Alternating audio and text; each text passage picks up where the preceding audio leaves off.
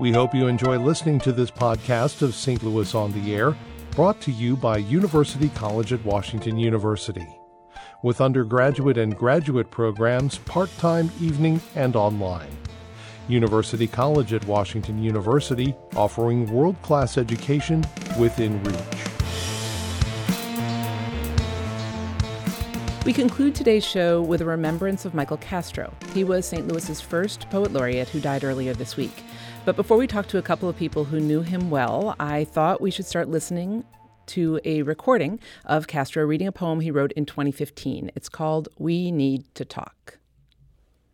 I'm more than your idea. I'm tangible, touchable, a human being like you. We breathe the same air, want the same things. We need to talk. I'm more than my skin tone, more than the weight I bear, more than the clothes I wear, more even than my hair, more than who I sexually prefer, more than my accented speech. Hear me, we need to talk. So get out of your closed mind, it's claustrophobic in there. Thoughts fester if they can't expand. Let's meet, get out of your car, into the street. Let's discover each other on common ground. We need to talk. I say, take off your armor, put away your gun. Don't just stare dumbly into your smartphone. Hello, or as they say in the East, namaste and savati. The God in you honors the God in me. We need to talk. That was poet Michael Castro reading from his poem We Need to Talk when he was a guest on St. Louis on the Air in 2015. Michael Castro died this past Sunday. He was a well-known, well-respected poet. He taught at UMSL and Lindenwood. He was one of the founders of the poetry magazine River Styx, and he was the city of St. Louis's first poet laureate. Castro was a New Yorker by birth, but came to St. Louis in the early 1980s to obtain his Ph.D. at Washington University in American literature with a focus on Native American mythology and culture. He spent his time here bridging the gaps between poets and artists from across the spectrum of the region's communities. He died from colon cancer at age 73.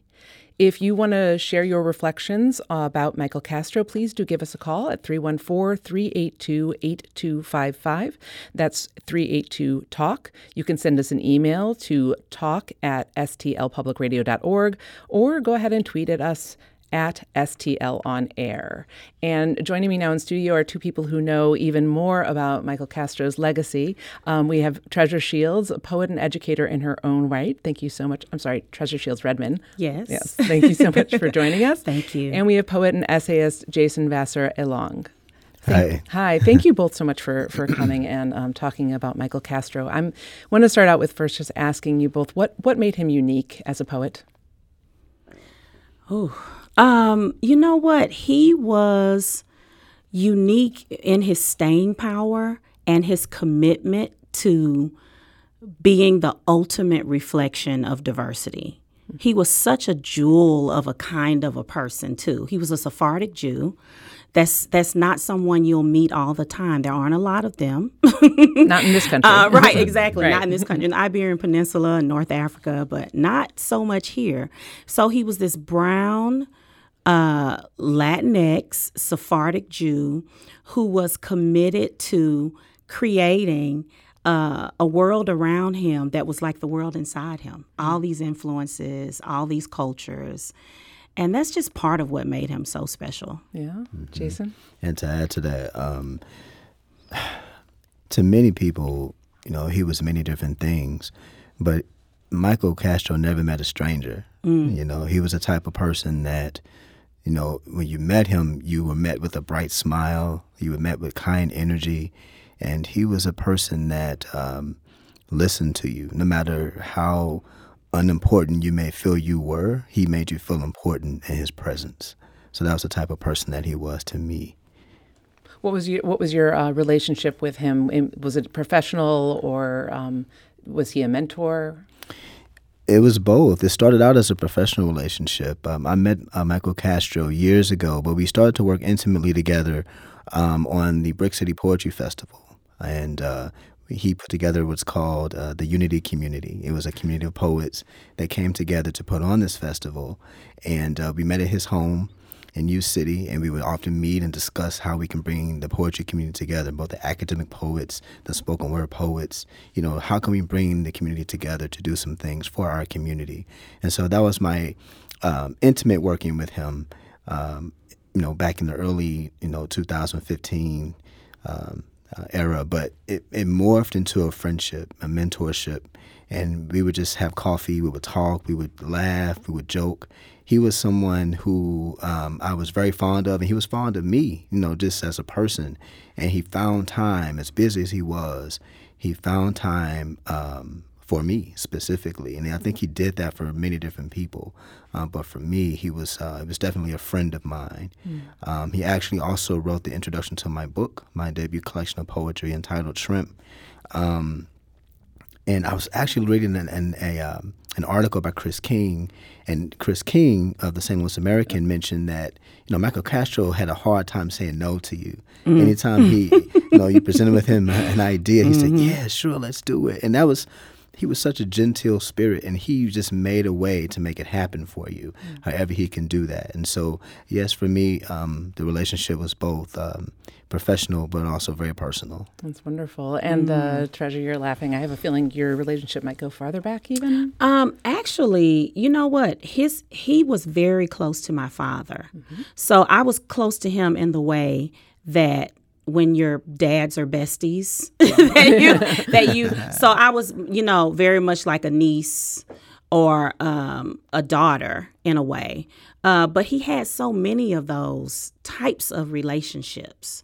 So I don't want to overstate our closeness. The signature relationship was between my dad, Eugene B. Redmond, who is Poet Laureate of East St. Louis, Illinois, and had been since 1976, and him, because when my dad returned from an appointment at UC Sacramento in the 80s,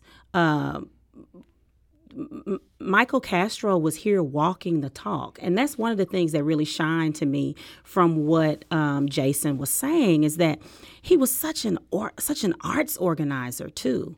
Like founding the River Styx magazine, which has such an incredible national reputation. I mean, Toni Morrison, Robert Bly, all of those incredible writers that have been a part of that, to this most recent thing, which was gifting all of the audio from years of the River Styx readings to Washington University. I don't know if you even knew about that. I did not know about that. Tell me more. It's fantastic. So just think of, every important writer, about 4 to 6 national laureates, U.S. laureates, had come to read at this longstanding River Styx reading.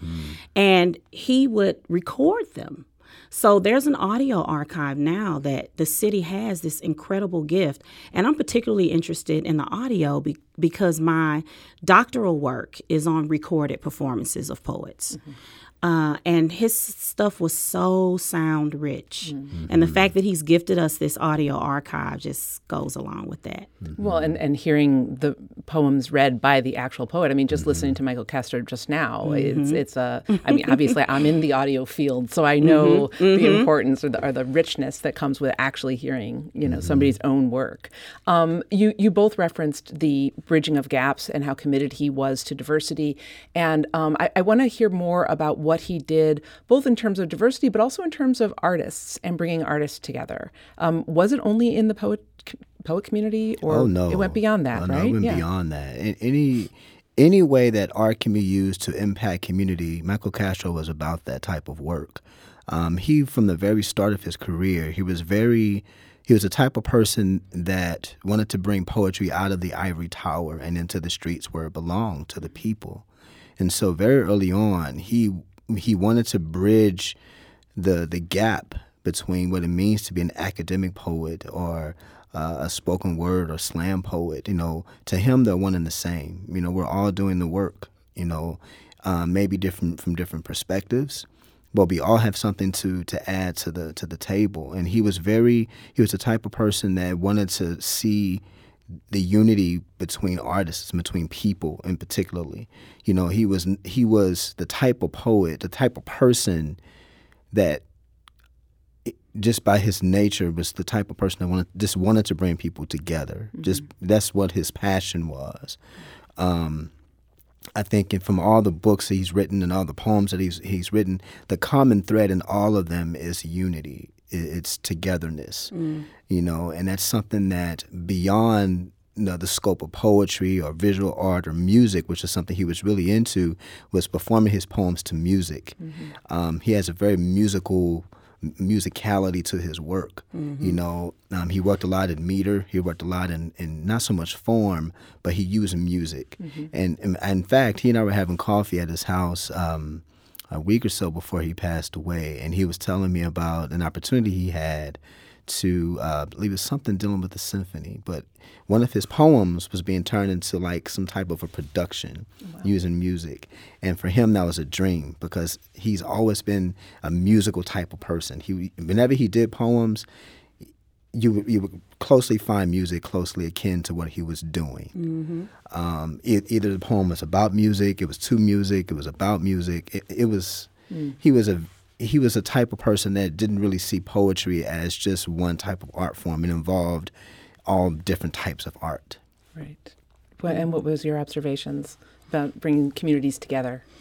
Well, I mean, most recently with the Unity in the Community movement, the Brick City Poetry Festival, of course, his foundational work with River Styx. It was an intentional, diverse editorial staff, diverse on the pages.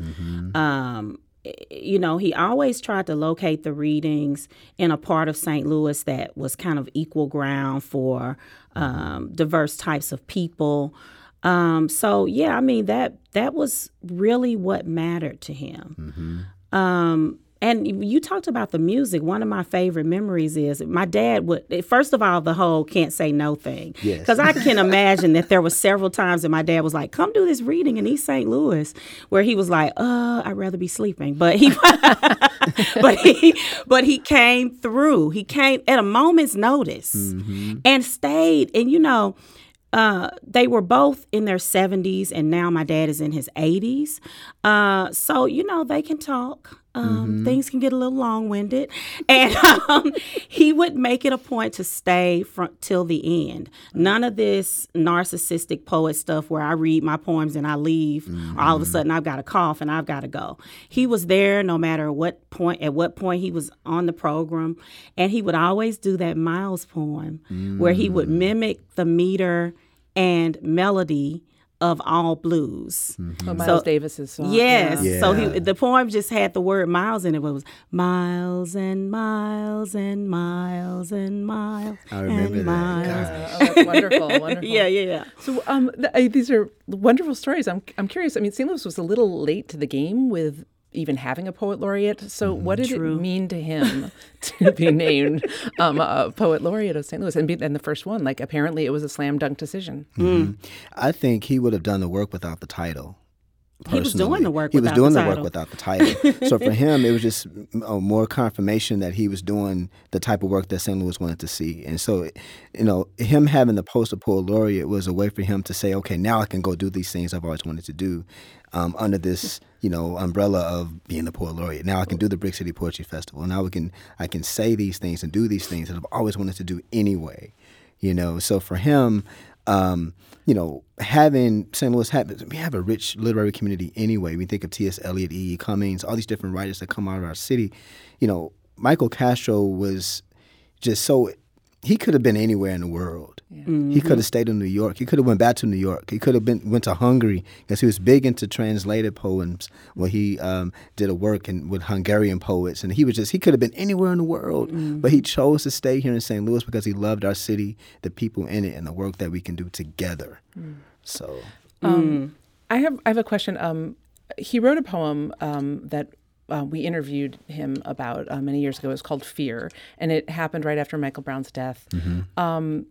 In it, he talked about, in the poem, he talked about the need for change and the need to be a more compassionate society. And I think a lot of people would argue that we are anything but a compassionate society right now. Do you think he'd be disappointed? with how things are now? I think he'd be conflicted because there are yes and no. I mean, I think we do have a lot of growth, but we've done a lot of things too. Yeah. What do you think, Treasure? I don't know. He and my dad are from a really optimistic generation. They really challenge me on my cynicism. You know what I'm saying? Yeah. Like at the moment, you know, I was just talking to my dad about his experience of the Emmett Till murder. And you know, that was over 60 years prior to Michael Brown. And yet he still was pricked to believe that we could do better. Yeah, you know, I have just committed an error that only a relatively new person behind the microphone done. I've let us go over time. So I'm afraid I have to wrap it up. Although I do want to say that Adelia, Michael Castro's widow, called. Yes. She didn't want to go on the air, but she thanked you both and thanked us for talking about him today. She's a blessing. It's our pleasure. She's such a sweet person. Wonderful. So thank you both. Treasure Shields Redman and essayist Jason Vassar-Elog. Thank you both so much for coming in. Our pleasure.